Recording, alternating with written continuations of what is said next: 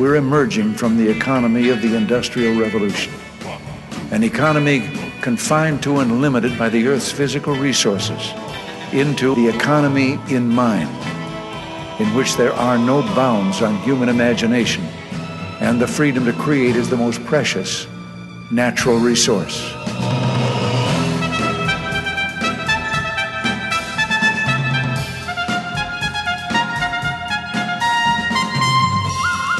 Welcome to the Soul of Enterprise, Business and the Knowledge Economy, sponsored by Sage, energizing business builders around the world through the imagination of our people and the power of technology. I'm Ron Baker, along with my good friend and VeraSage Institute colleague and co-host, Ed Kless, and on today's show, we are doing Free Rider Friday for the month of November. Are you ready for this, Ed? I'm loaded for bear, ready to rock and roll. Excited about it being the last week of the month because I know Free Rider Friday is coming, and it's just all too exciting. All right, so let's just get right into it so we can get as much off our stack as possible. But I got a great one from The Economist, October 13th. Pinot or pot? You're gonna love this. Winemakers here in Northern California and other wine regions worry that people's, and I love this, intoxication budgets could be diverted to pot, since wine and pot are substitutes, not complements. So wineries, especially around here, Ed, Sonoma and Napa, are complaining they can't afford seasonal labor to harvest their grapes because cannabis farms pay more. Mm-hmm. And Sonoma County, where I'm at, has imposed restrictions on who may grow weed and where they may grow it. So what they're finding is legalization and medical marijuana will encourage more women, more baby boomers, and more high earners, all who are big in the wine demographic, to smoke weed. Nice. So legalization and medical marijuana are associated with a 15% drop in alcohol consumption. Yes, which is go ahead, go. Yeah, and according to polls, 72% of Americans think it's safer to smoke weed than it is to smoke pot. So marijuana dispensers in California have created tasting wheels.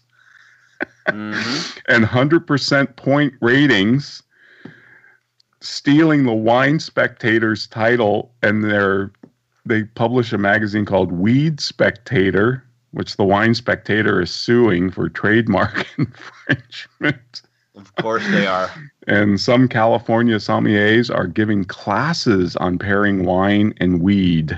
Winemakers in the Napa Valley have set up the Napa Valley Cannabis Association with the idea of planting the stuff in the region next year. That's going to be, that could take over olive oil.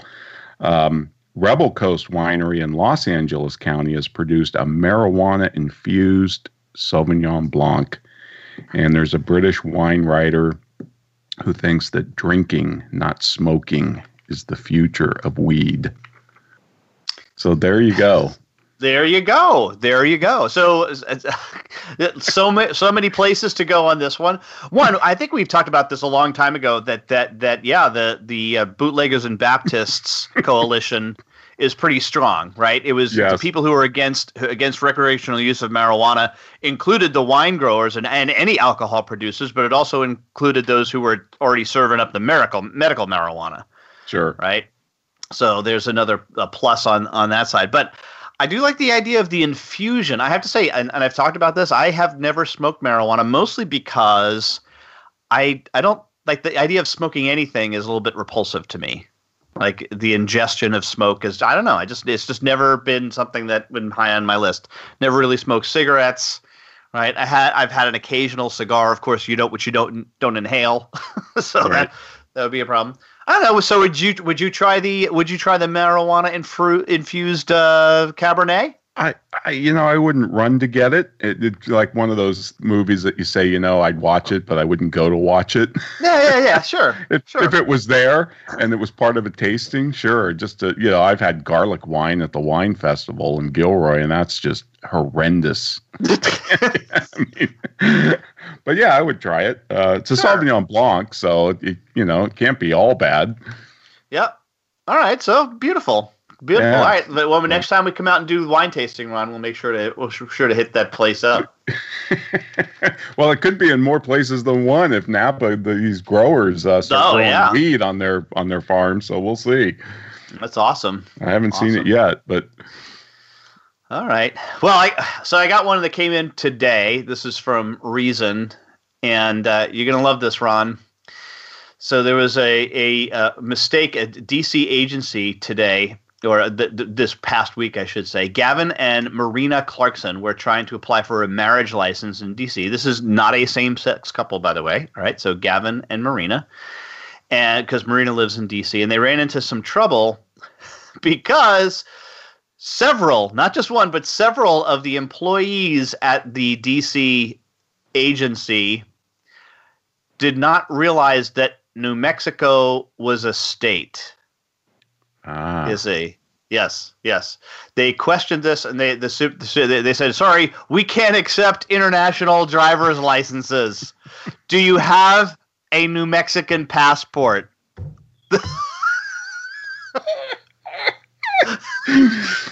Have to be cousins of AOC. They say, well, and they said that. Well, they did ask, "Hey, could you take this to a supervisor?" They had to go twice. Because I'm pretty sure the supervisor's like, I don't know. I don't know if it's so. Then somebody probably Googled, Yeah. Oh, look, it's actually a state. Okay, all right, they're good. But apparently, this is not the first time that this has happened. TSA Administrator David, Pekoski, said that some agents have trouble recognizing DC's IDs because it says District of Columbia rather than Washington, D.C. So anyway. If any of our listeners live in Washington, D.C., they can give us a shout-out to let us know if they've ever had trouble getting through TSA because the TSA agent didn't recognize what District of Columbia. Or New Mexico. Yeah, or New Mexico. Let us know. New Mexico. Yeah, if you're from New Mexico and you've ever been questions on your license from a TSA agent because they said you can't take out of country or international driver's license, please do let us know. I thought that was hysterical. I wonder where the New Mexico embassy is. Well, it's because that Gary Johnson's from there, Ron. Yeah, that's true. All right, Ed. LOT Polish Airlines. This is Bastia, the seen and not seen. Okay. So you kind of have to think about this, but this LOT Polish airline flight was scheduled to depart Beijing Capital Airport, bound for Warsaw on November 11th, but struggled to take off. Now, here's the problem. First off, it's a Dreamliner. I'm not sure which one because, now there's like the 8, the 9, and the 10, I believe. There's like 3 versions of this thing already. But it had a faulty hydraulic pump. So the Boeing mechanic repairing the plane insisted on payment for the replacement part had to be in cash. And the station manager reportedly asked passengers to chip in for the repairs. Dang! So they kind of went around the cabin and they fetched around $520, which was enough to cover the installation of the new pump. It was a 10-hour wait, but they finally took off. And of course, what do you think the airline's response to this was? The Polish Airlines. They blame the passengers. No, they did not like this. They said, they put out a statement, passengers should not be engaged in this situation at any stage. We will draw conclusions and consequences from the situation. And I really tried to put myself in this position. You're in China, you want to get out of there. Mm-hmm. I would have chipped in, no doubt about it. But if you think about the seen and the unseen, what kind of incentive does this create in the future for mechanics to build passengers? And of course, that's what the airlines are worried about, which is completely reasonable and rational. Right. So, which, I mean, because I got to think it's a little bit different. Like here in the States, those maintenance things they're centralized, because usually it's not like an American Airlines person coming and fixing the plane. It's just at least in my case, it's somebody from the airport. Yes, there's different arrangements. I think in some airports, a United mechanic will come out or an AA mechanic will come out. And in other airports, it's probably like a joint thing. And I'm sure they share resources, but that's what the airline was saying. We have mechanisms in place to deal with this. And so when the passengers landed, they were reimbursed and all that. But did you get a receipt, though? You have to get a receipt. Did you? Yeah, like buying an on-flight meal or something, a snack box. Yeah, I want my receipt for this. So, I'm sure they would have needed to get the receipt. All right. Yeah, it came out of Australia. I just thought that was really funny. But what is it with these Dreamliners? Now I'm trying to figure out historically if other I'm sure they have. I'm sure other airplanes came out, and the 37, 47, they had mechanical issues at the start. The first couple years are working out stuff, but it just seems like it happen all the time to the Dreamliners. Really weird. Well, there was one I read this week. It's not in my stack. It's a very serious story. The newest version of the 737, I think. Yeah, the Max. The Max there was a crash because the pilots could not force the plane to do what they wanted it to do. Right. I don't know if you read that story or came across that, but that was absolutely tragic. I mean, they fought it the whole way. It was I forget the airline, but it was a Asian airline or something, wasn't it, or Indian or something? Yeah. But, yeah. That can't be good for Boeing's reputation. But, no, not good at all. And I think they've grounded some this particular type of aircraft now until they figure out what the hell's going on. That's interesting because United's got them. I've flown in the Max already, and of course United has all three of the Dreamliners. In fact, I think they're the airline with the most Dreamliners in their fleet at the moment, at least for now. They have quite a few of them. Wow. So, and I haven't had a problem, but we'll see. Yeah, well, yes, we'll keep the prayers coming, Ron. Let's keep the prayers coming. Anyway, we want to let you know you can get a hold of Ron or me sending the email to asktsoe@verasage.com. The show notes, of course, and previews to upcoming shows are available on the website, thesoulofenterprise.com. We also would love for you to review us on iTunes or a place where you listen to this podcast. That's kind of the currency of what we trade in. Hadn't been a review in a while, so really, if you want to make our Christmas or holiday season, please go out and at least give us a rating. But really prefer if you write one or two sentences on the review. But right now, a word from our sponsor, Leading Results.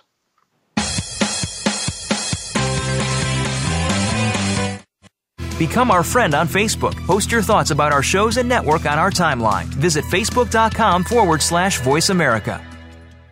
Is your website just a brochure, or is it your best salesperson? If your site is not the best lead generation tool you have, we should talk. We are Leading Results. We build websites and marketing programs that impact your bottom line. Using HubSpot or WordPress, we'll create a website and supporting marketing program that gets your business found, converts web visitors to leads, and provides clear tracking on what is and is not working. Learn about our team and approach to your success. Visit leadingresults.com/TSOE to find out more. Have you ever read a book that changed your life? I sure have. But have you ever read a book where the foreword changed your life? Me neither. Hello, I'm Greg Kite. I wrote the foreword to Ron Baker and Ed Kless's new ebook, The Soul of Enterprise, Dialogues on Business and the Knowledge Economy.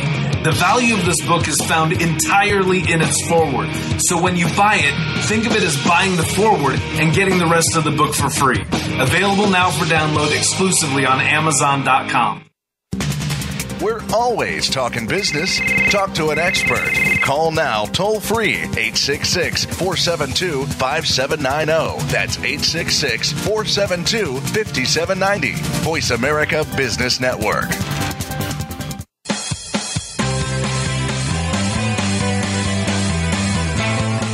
You were tuned into The Soul of Enterprise with Ron Baker and Ed Kless. To find out more about our show, visit us on the web at thesoulofenterprise.com. You can also chat with us on Twitter using hashtag AskTSOE. Now, back to The Soul of Enterprise.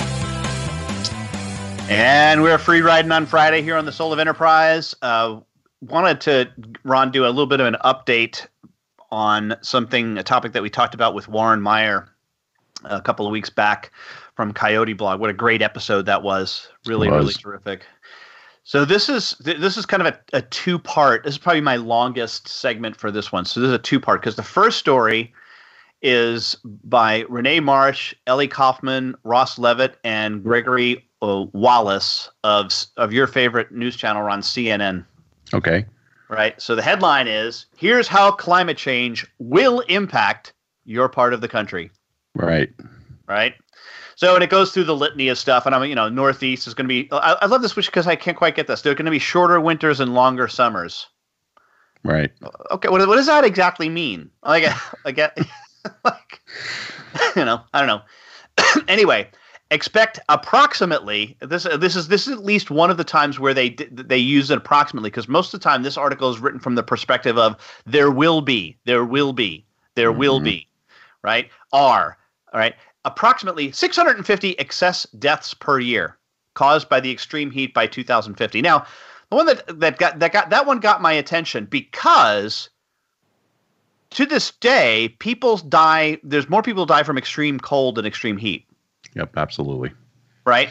So what is not mentioned here, of course, then is that, well, then that must mean that fewer people will perish in the winter due to extreme cold. Yep. It's just got to be. I mean, you can't play this ball. They like to play it both ways, but you cannot play that both ways. And so my question immediately was, well, how many people will survive because of the warmth? But, no, of course, no mention of that. But what I wanted to do, Ron, is just jump to California in the Southwest because you need to know this. Okay. Right. Thank you. Yeah, I know. So there's going to be more wildfires, right? Of course. More wildfires because of increased greenhouse gases, 20. Okay. And there's going to be a sea level rise. You don't have to worry about that, right, Ron? You're high enough above sea level where you are. Yeah. So not a big deal. So you can kind of blow past that one. But the wildfires, I guess that could affect you, right? Yep. They're mostly okay. So, but all right. So our friend Warren Meyer in Coyote Blog, fortunately for us, he actually did some digging into this little report. And I love this blog. The title of this is Knowledge and Certainty Laundering via Computer Models. Yep, that's it. First of all, don't you love that title? Beautiful. Certainty laundering. All right. Yep. So, and he goes through this now, and the one that he addresses is the wildfire issue. So it's perfect.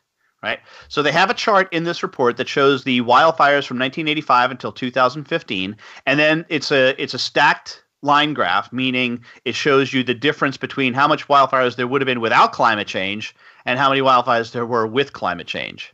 Mm-hmm. Right. So what they're saying here is in 2015, roughly there were double the number of wildfires. Now, be that as it may, the number of wildfires was going up regardless. Yep. Right. So it was absolutely increasing. And I think this is mostly due to, what we did from a forestation thing. But be that as it may, they have calculated this. Now, he says the labeling on this is underestimates. I love this. Underestimates the heroic feat that the authors achieved as their conclusion actually models wildfires with and without anthropogenic climate change. Right. So what they had to do is they had to first model the counterfactual, right, which is what would have happened without the 33 parts per milliliter increase to CO2. Then they had to model the counterfactual of what the wildfire burn acreage would have been under the counterfactual climate versus what actually occurred, right? So all of this stuff to produce this conclusion, right, to give you this number. That, of course, then the media reports in as gospel. Now, he says, don't get me wrong, this is a perfectly reasonable analysis to attempt. This is why I loved Warren Meyer, because he says, look, this happens all the time. Of course you try that we do this in statistics all the time. Sure. Right. We model things. It's perfectly rational, perfectly reasonable. But then he goes on to describe what he calls laundering of certainty, right? And he says it's just like money laundering. So I'm quoting from the article now. In money laundering, cash from illegal origins such as smuggling or narcotics is fed into a business that then repays the money back to the criminal as a salary or consulting fee or some other type of seemingly legitimate transaction. The money he gets back is exactly the same money, but instead of appearing out of nowhere, it now has a paper trail and appears more legitimate, right? Yeah. So he says that this is the same thing that these folks did to do this analysis. They take assumptions of dubious quality or certainty that presuppose anthropomorphic global warming, AGW, beyond the bounds, and then plug it into a model, and then shazam, the models have come up with a lot of anthropomorphic global warming. Sure. Right? So I'm going to now read to you. This is from a 2011 study that was actually published around this notion. Okay, this paragraph is a direct quote. I'm actually going to leave out one sentence just because it's got a lot of gobbledygook in it, right? But it says, these questions cannot be answered using observations alone, as the available time series are too short and the data not accurate enough. Mm-hmm. Therefore, we use climate model output generated in the project, right, to sample the natural variability of the climate system. When compared to the available observations, the model describes the ocean temperature rise and variability well. Okay, so all right, so then now his commentary, which is just absolutely brilliant, right? He goes, note the first and last sentences of this paragraph, right? The first is that there is not sufficiently extensive and accurate observational data to test the hypothesis. Right? Yep. But we will then create a model that is validated against the same observational data, right? So they make it work because then they adjust all of the other variables, and as absurd as the other variables are, it doesn't matter, right? Then they report back that, oh, see, therefore the conclusions about this problem are what we say they are. And he says this is the clearest, simplest example of certainty laundering I have ever seen. I just love that, the way. I mean, it's a great article. There's much more to it, but you know, I've already taken most of this segment up on this. But I just think it's absolutely brilliant. I don't know how anybody can look at this and go, "Oh, well, he's just a denier." I know. He's just a denier. Computer models aren't exactly science until they're tested and verified, right? I mean, and that's the thing, is they test them and verify them against the previous data, but only because they've hacked it to be that way. Yes, exactly. Garbage in, garbage out. There's another article in FEE that just came out, I think within the last couple of days, and I didn't have it in my stack, but I read it this morning, and it was talking about the climate change report that the Trump administration dumped out on Friday, right? And everybody was up in arms because that's a slow news day, and that's when you dump things you don't want. And FEE was taking this report down and saying it was hysterical. But one of the things they zeroed in on was the wildfires, because it says there's going to be many more wildfires in California. And it showed some type of graph with a trend line of how wildfires have increased dramatically since the 80s. And the guy said, yeah, well, it depends on when you start your graph. You know, if you go back to the 60s, you'll see that it's all over the place. I mean, and who's to say it's because of the climate change, let alone man-made climate change, put that aside. There's a whole host of other reasons for these wildfires. Mm-hmm. Most is just lousy land management. Right.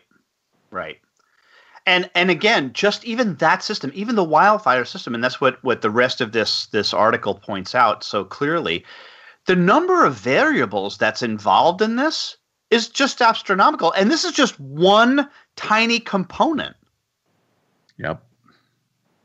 I have the same skepticism about any of these models that I have about econometric models. Absolutely. I think they are the exact same thing. Yep. There's too many variables. You just can't model. And I'm not saying that doesn't mean we shouldn't model things. Of course we should. We develop all sorts of theories. But those theories need to be falsifiable. Mm-hmm. And that's how science progresses. It doesn't progress by consensus. Hello. Right. Yep. Yeah. So it's amazing. I look at this and all right, what does this have to do with the business audience that listens to us? Man, dude, I can tell you that there's people who make decisions that use this kind of certainty hacking, right? Oh yeah, certainty laundering all the time. I have seen tons and tons of decisions made using this exact technique. Well, it could be the big one that we know is cost accounting. Cost accounting is gospel to people. You know, cost per unit and margin per unit and all of that, and it's just bogus. Mm-hmm. It's not mathematically sane at all, and that's why when Dr. Reginald Lee's new book comes out, Strategic Cost Transformation, we're going to have him back on the show just to talk about that book, because that book, for once and for all, tears it down brick by brick. But it's the same type of thing. You're right. Data. I mean, and the thing that drives me nuts about data, Ed, is it just crowds out and bumps out innovation and creativity. Because what data do you have on anything new? Nothing. Zip, zero, nada. Nada. Yep. And look, this was another point. We're just another few minutes away from the break, but another point that Bill James brought out in his talk with Russ Roberts about baseball, which was just fantastic. And he, and again, this is one of the reasons why Roberts is attracted to baseball, is because it's a closed system. So at least in theory, you can look at things from a numbers standpoint, sure, and potentially draw some conclusions. And to this, at the end of that episode, I don't know if you remember this, Ron, but Bill James actually says, we still know far less about baseball than we think we do. Yes, he just repeated that, I think, on his recent episode a couple back, and that was a great point. And here's a guy who transformed what baseball measures. Mm-hmm. Yep. And admitting that we still don't know enough. In other words, my theories can be improved upon. Yep. Crazy. Wow, that's wild. Well, Warren Meyer's awesome. We got to get him back on the show. You're right. He's going to become the Charlie Munger of the Soul of Enterprise. Mike Munger. That's right. We're going to have him on dozens of times. Well, Ed, this is great, but unfortunately, as usual, it's just flying by. And folks, I'd like to remind you, check us out at thesoulofenterprise.com. We'll post full show notes on what we talk about today. And also, if you want to send Ed or myself an email, you can do so at asktsoe@verasage.com. Many of you have been emailing us, especially on the subscription economy show that we did, Ed, the business model show, and it's just been fantastic. And folks, there are more shows coming on that. There'll be a part 2 sometime in December, and we'll keep you posted on that. But in the meantime, we want to hear from our sponsors.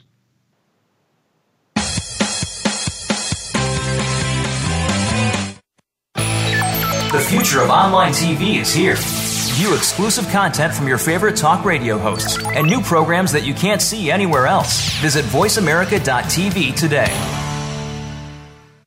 Clouds come in all shapes and sizes, and the Abacus Private Cloud is the perfect fit. Abacus Cloud enables all the desktop apps you know and love while providing unparalleled security to your business. Cloud functionality gives you the flexibility to work where you want, when you want, and from any device you want. Don't waste countless hours managing IT. Take back your time. Learn more at abacusnext.com.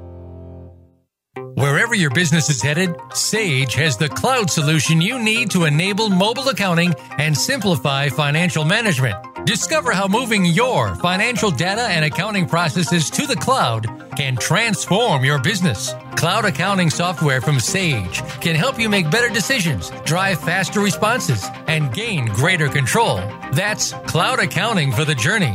For more information, visit sage.com/US/SOE. Have you ever read a book that changed your life? I sure have. But have you ever read a book where the foreword changed your life? Me neither. Hello, I'm Greg Kite. I wrote the foreword to Ron Baker and Ed Kless's new ebook, The Soul of Enterprise, Dialogues on Business and the Knowledge Economy. The value of this book is found entirely in its foreword. So when you buy it, think of it as buying the foreword and getting the rest of the book for free. Available now for download exclusively on Amazon.com. From the boardroom to you, Voice America Business Network.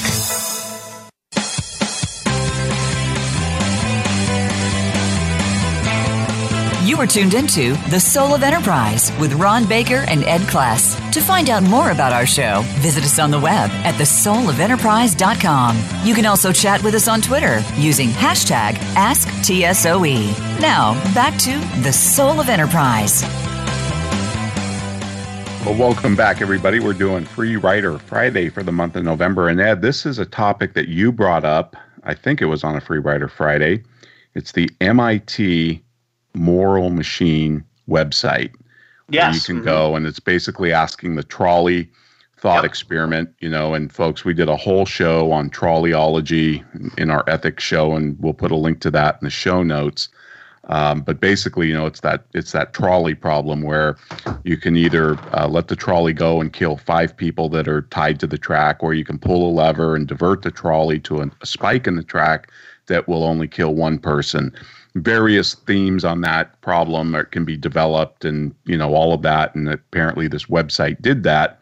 Well, Ed, there is now an article in Nature on the results so far of the findings of how people answered. And they gathered nearly 40 million decisions from 233 countries, territories, or statelets. And basically, the strongest preferences were saving humans over animals. Yep. Save many rather than few. So just like we expect, most people make the utilitarian decision. I rather just kill 1 person than kill 5. And prioritizing children over the elderly was another strong preference. Weaker preferences were saving women over men, pedestrians over passengers and cars, taking action rather than doing nothing. So some people do answer do nothing. That's how Rabbi Lapin would answer. I think be a great question for Father Sirico. Yeah, there's a way to, in that test, there's a way to answer do nothing to everyone. Okay. Yeah. Yeah. And criminals are basically like subhuman. I guess there's experiments around criminals, and they're below dogs. But do you know who the lowest on the totem pole? And there's a whole rank. I'll just give you the first 5. Person with pram is the top preference. Girl, boy, pregnant women, male doctor, female doctor. And then it goes down from there. But then who's negative, who really they don't say, the fat man, the homeless person, the old man, the old woman, the dog, the criminal. And this is not going to make probably half of the audience I know happy. What it is. Go ahead. It's a cat. It's cats. Cats ranked at the absolute bottom. And it's by a pretty substantial margin, by the way. But the interesting thing about this is, this does have ramifications. What the other thing they pointed out is there's differences by country. So they kind of split these responses into 3 regions: the Western, the Eastern, and the Southern. And they said, autonomous cars may need to download new moralities when they cross national borders, because there's pretty substantially statistically significant differences between these regions to these answers. So far, Germany is the only country to propose ethical rules on autonomous cars. Now, they're just proposals, but one of those rules is that discrimination by age should be forbidden. And one scientist said that all sorts of choices will affect who lives and dies in this. He said, because look, let's say you're talking about programming a car to stay relatively closer to the bike lane, right? So it doesn't whack other cars.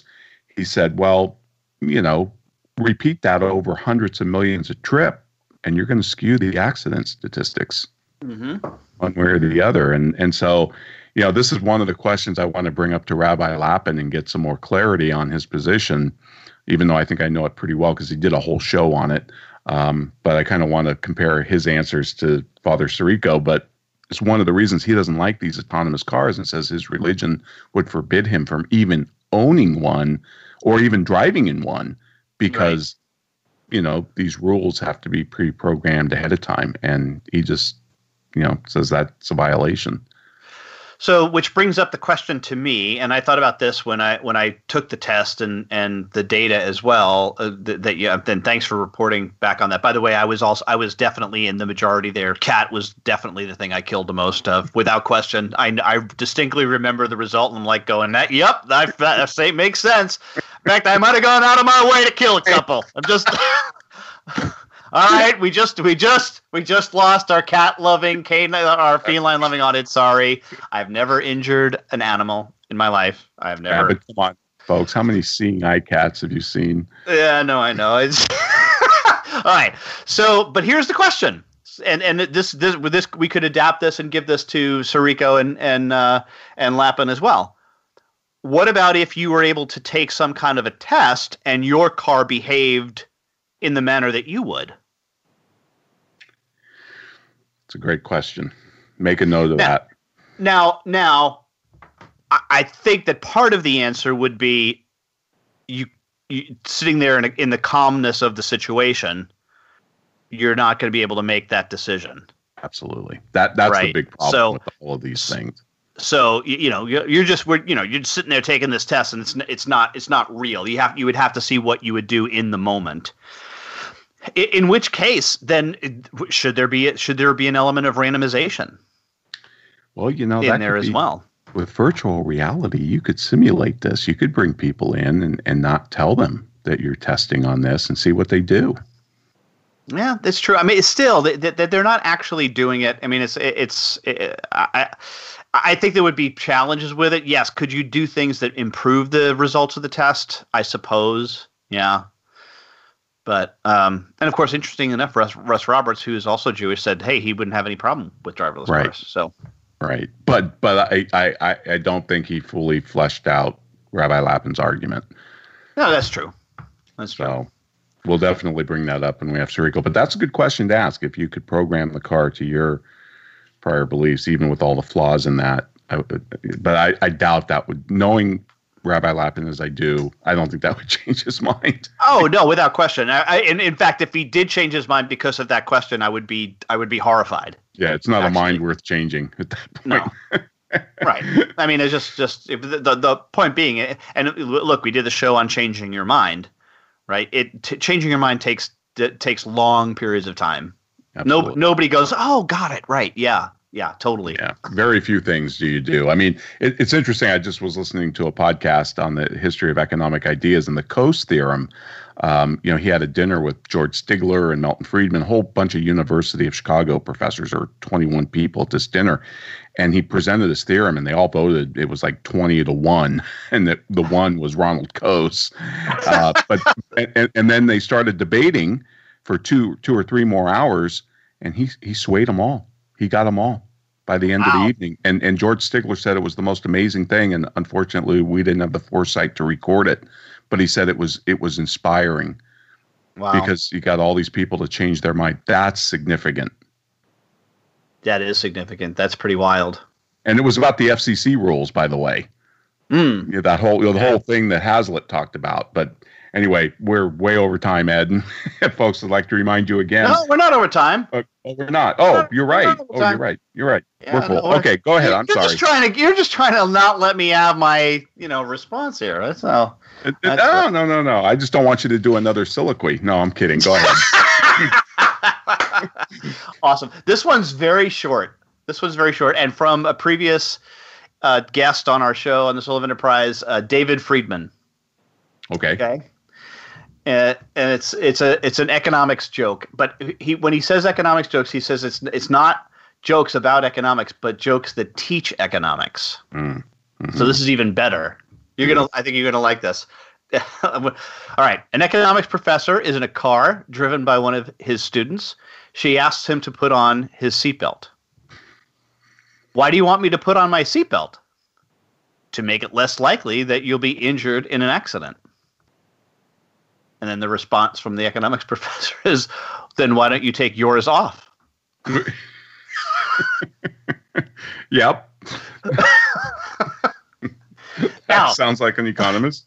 Now, I have to think that there's some people in our audience going, what? These guys, I mean, they always freak me out that this one is really stupid. I don't get it. The point being is that if you are the driver of the car and you take your seatbelt off, you're going to drive a lot more safely. Yes? Absolutely. So that's which is true. So it'd be like installing a metal spike on the steering wheel pointed at the driver's heart. That's also, right. Well, there would definitely be no speeding. There would no. I got a whole book of these economics jokes, and they do illustrate some great principles. Also, they poke fun at economists as a whole. But one of them is the economist who's engaged, and he goes to the jewelry store to buy the engagement ring, and the guy says to him, "Well, you want it engraved, right? What do you want me to put on the engraving?" He said, "Engrave it? Are you kidding? That would lower its resale value." Not exactly Romeo and Juliet there. But by the way, I want to put a little teaser out there to those of you who are not subscribed to our Patreon podcast. Coming up in the bonus episode, I'm going to tease you and the audience, Ron, in one fell swoop. I'm going to go through a list of economic pickup lines. Economic pickup lines. For AOC. For AOC. Well, so yeah, all right. So yep. So when you meet her, you'll be able to use one of these on her. But that's only going to be on the bonus episode of the Soul of Enterprise. Well, I'm looking forward to that because I am going to make a trip to Washington to see her. I just got to get up to Seattle. So. Oh, okay. Yes, I believe that this was the meme this week that she her preference for Speaker of the House is Bose.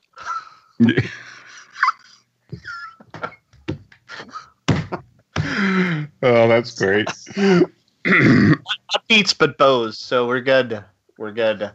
Anyway, more on EC. We're up against our last break. Okay, now take us out, Ed. Yeah, now we're gonna take us out. Give us a shout on the email address is asktsoe@verasage.com. We've given you the show notes available at the Soul of Enterprise. I mentioned the Patreon site, patreon.com/TSOE, and please subscribe there for the low price of $7 a month for you to listen to our shows commercial free as well as our bonus episodes. But right now, a word from our sponsor and my employer, Sage.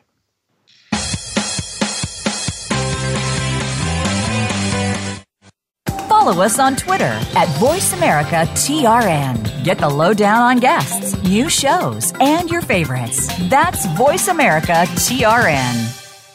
Wherever your business is headed, Sage has the cloud solution you need to enable mobile accounting and simplify financial management. Discover how moving your financial data and accounting processes to the cloud can transform your business. Cloud accounting software from Sage can help you make better decisions, drive faster responses, and gain greater control. That's cloud accounting for the journey. For more information, visit sage.com/US/SOE. There is no blueprint for running the perfect firm, no way to know the challenges you'll face. But your journey does not have to be an odyssey. Experience what it is like for every part of your firm to be connected. Experience a practice management tool where everything is just a click away. Experience Office Tools. To learn more, visit officetools.com. Have you ever read a book that changed your life? I sure have. But have you ever read a book where the foreword changed your life? Me neither. Hello, I'm Greg Kite. I wrote the foreword to Ron Baker and Ed Kless's new ebook, The Soul of Enterprise, Dialogues on Business and the Knowledge Economy. The value of this book is found entirely in its foreword. So when you buy it, think of it as buying the foreword and getting the rest of the book for free. Available now for download exclusively on Amazon.com. When it comes to business, you'll find the experts here. Voice America Business Network.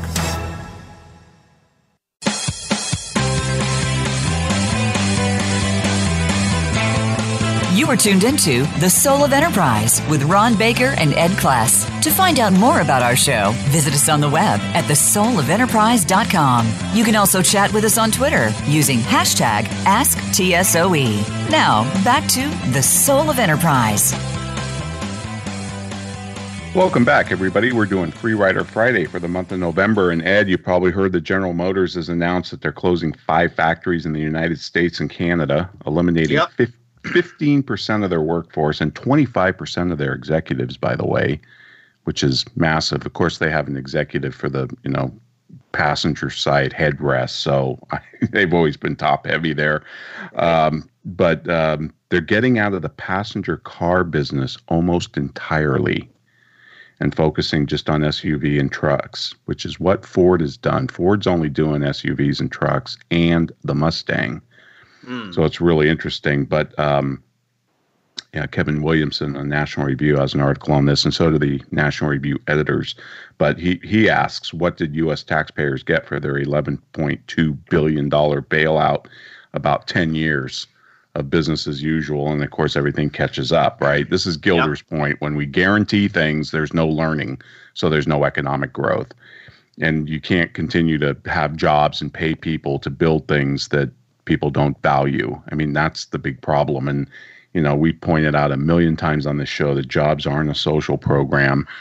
Jobs are a means to an end, right? And if General Motors could produce all these cars with one person, they'd do it. They'd do it in a heartbeat. Because the purpose of a business is not to create jobs.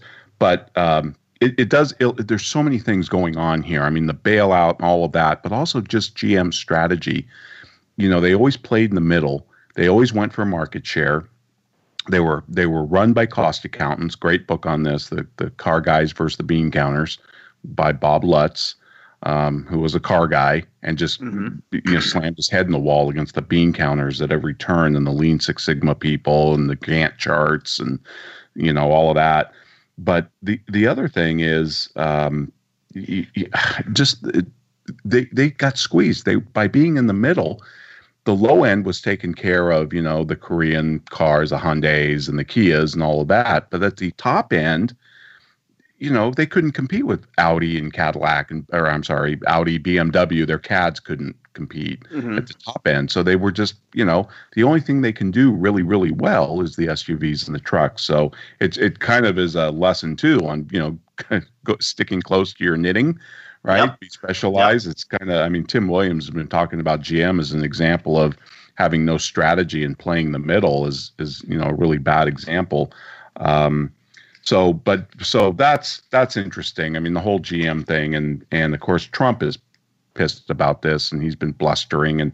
But I look, I don't like his blustering. I think it's completely useless. He wants them to close factories in China and Mexico, and that's absurd. Right. They're not going to do that because those they're actually doing pretty well in China. No, they're making money there. Yeah. Yeah, and but.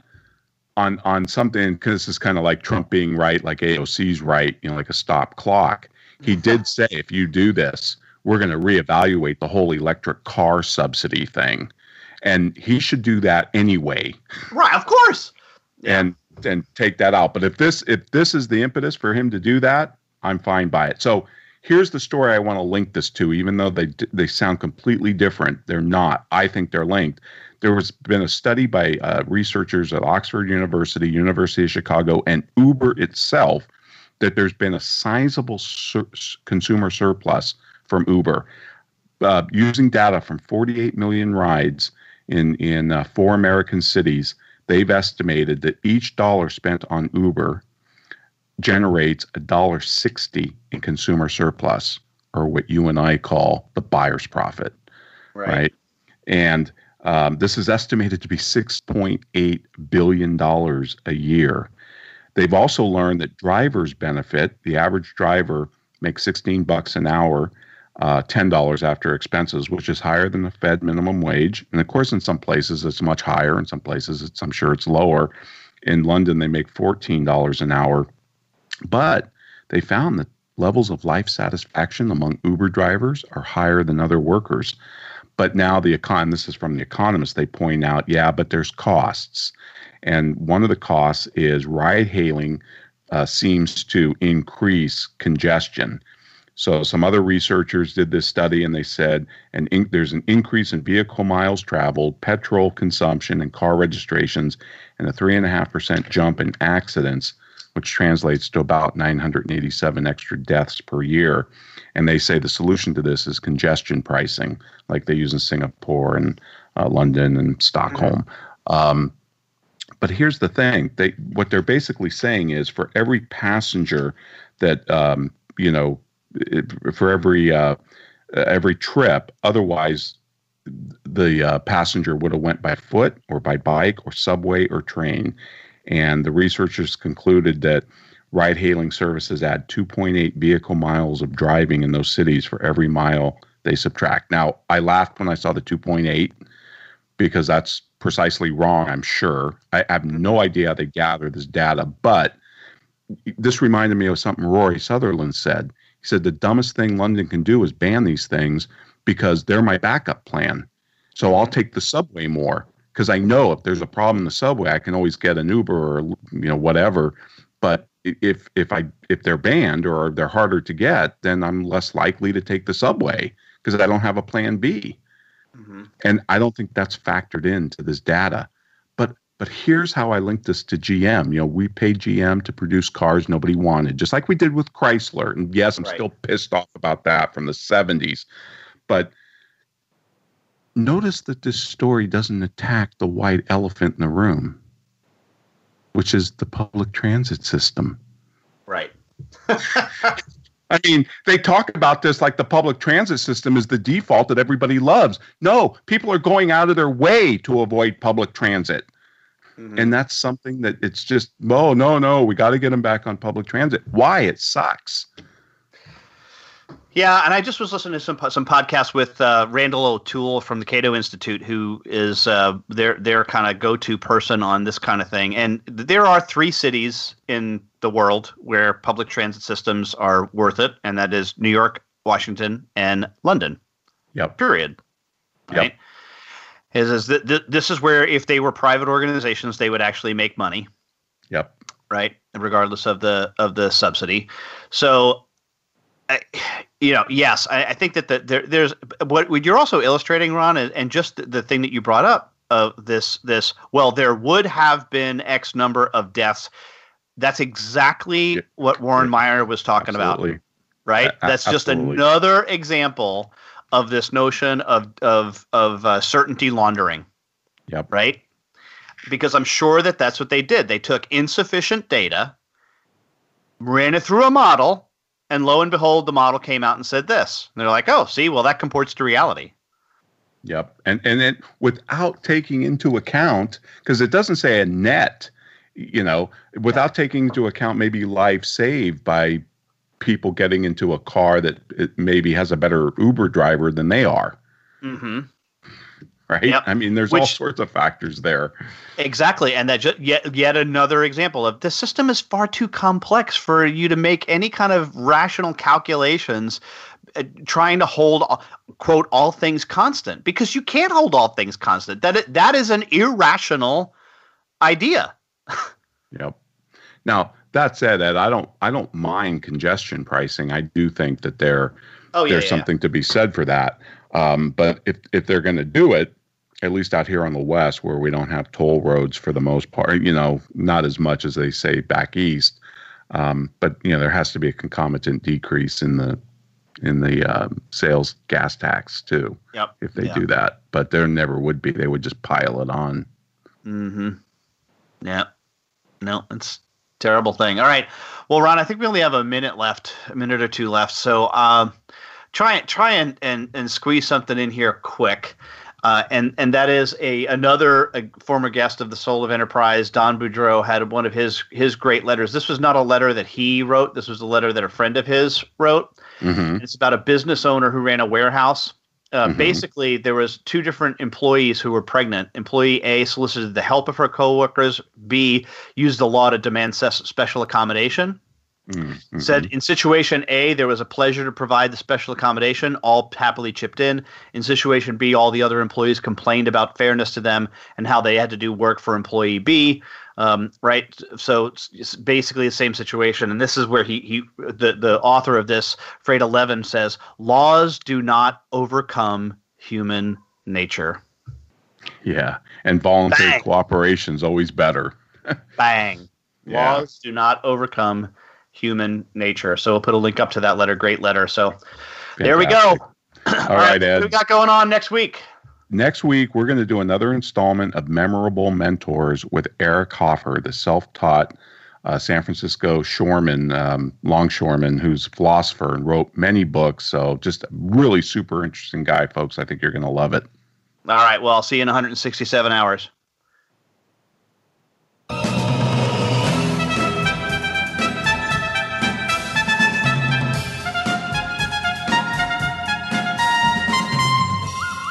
This has been The Soul of Enterprise, Business in the Knowledge Economy, sponsored by Sage, energizing business builders around the world through the imagination of our people and the power of technology. Join us next week, folks, on Friday at 1 p.m. Pacific.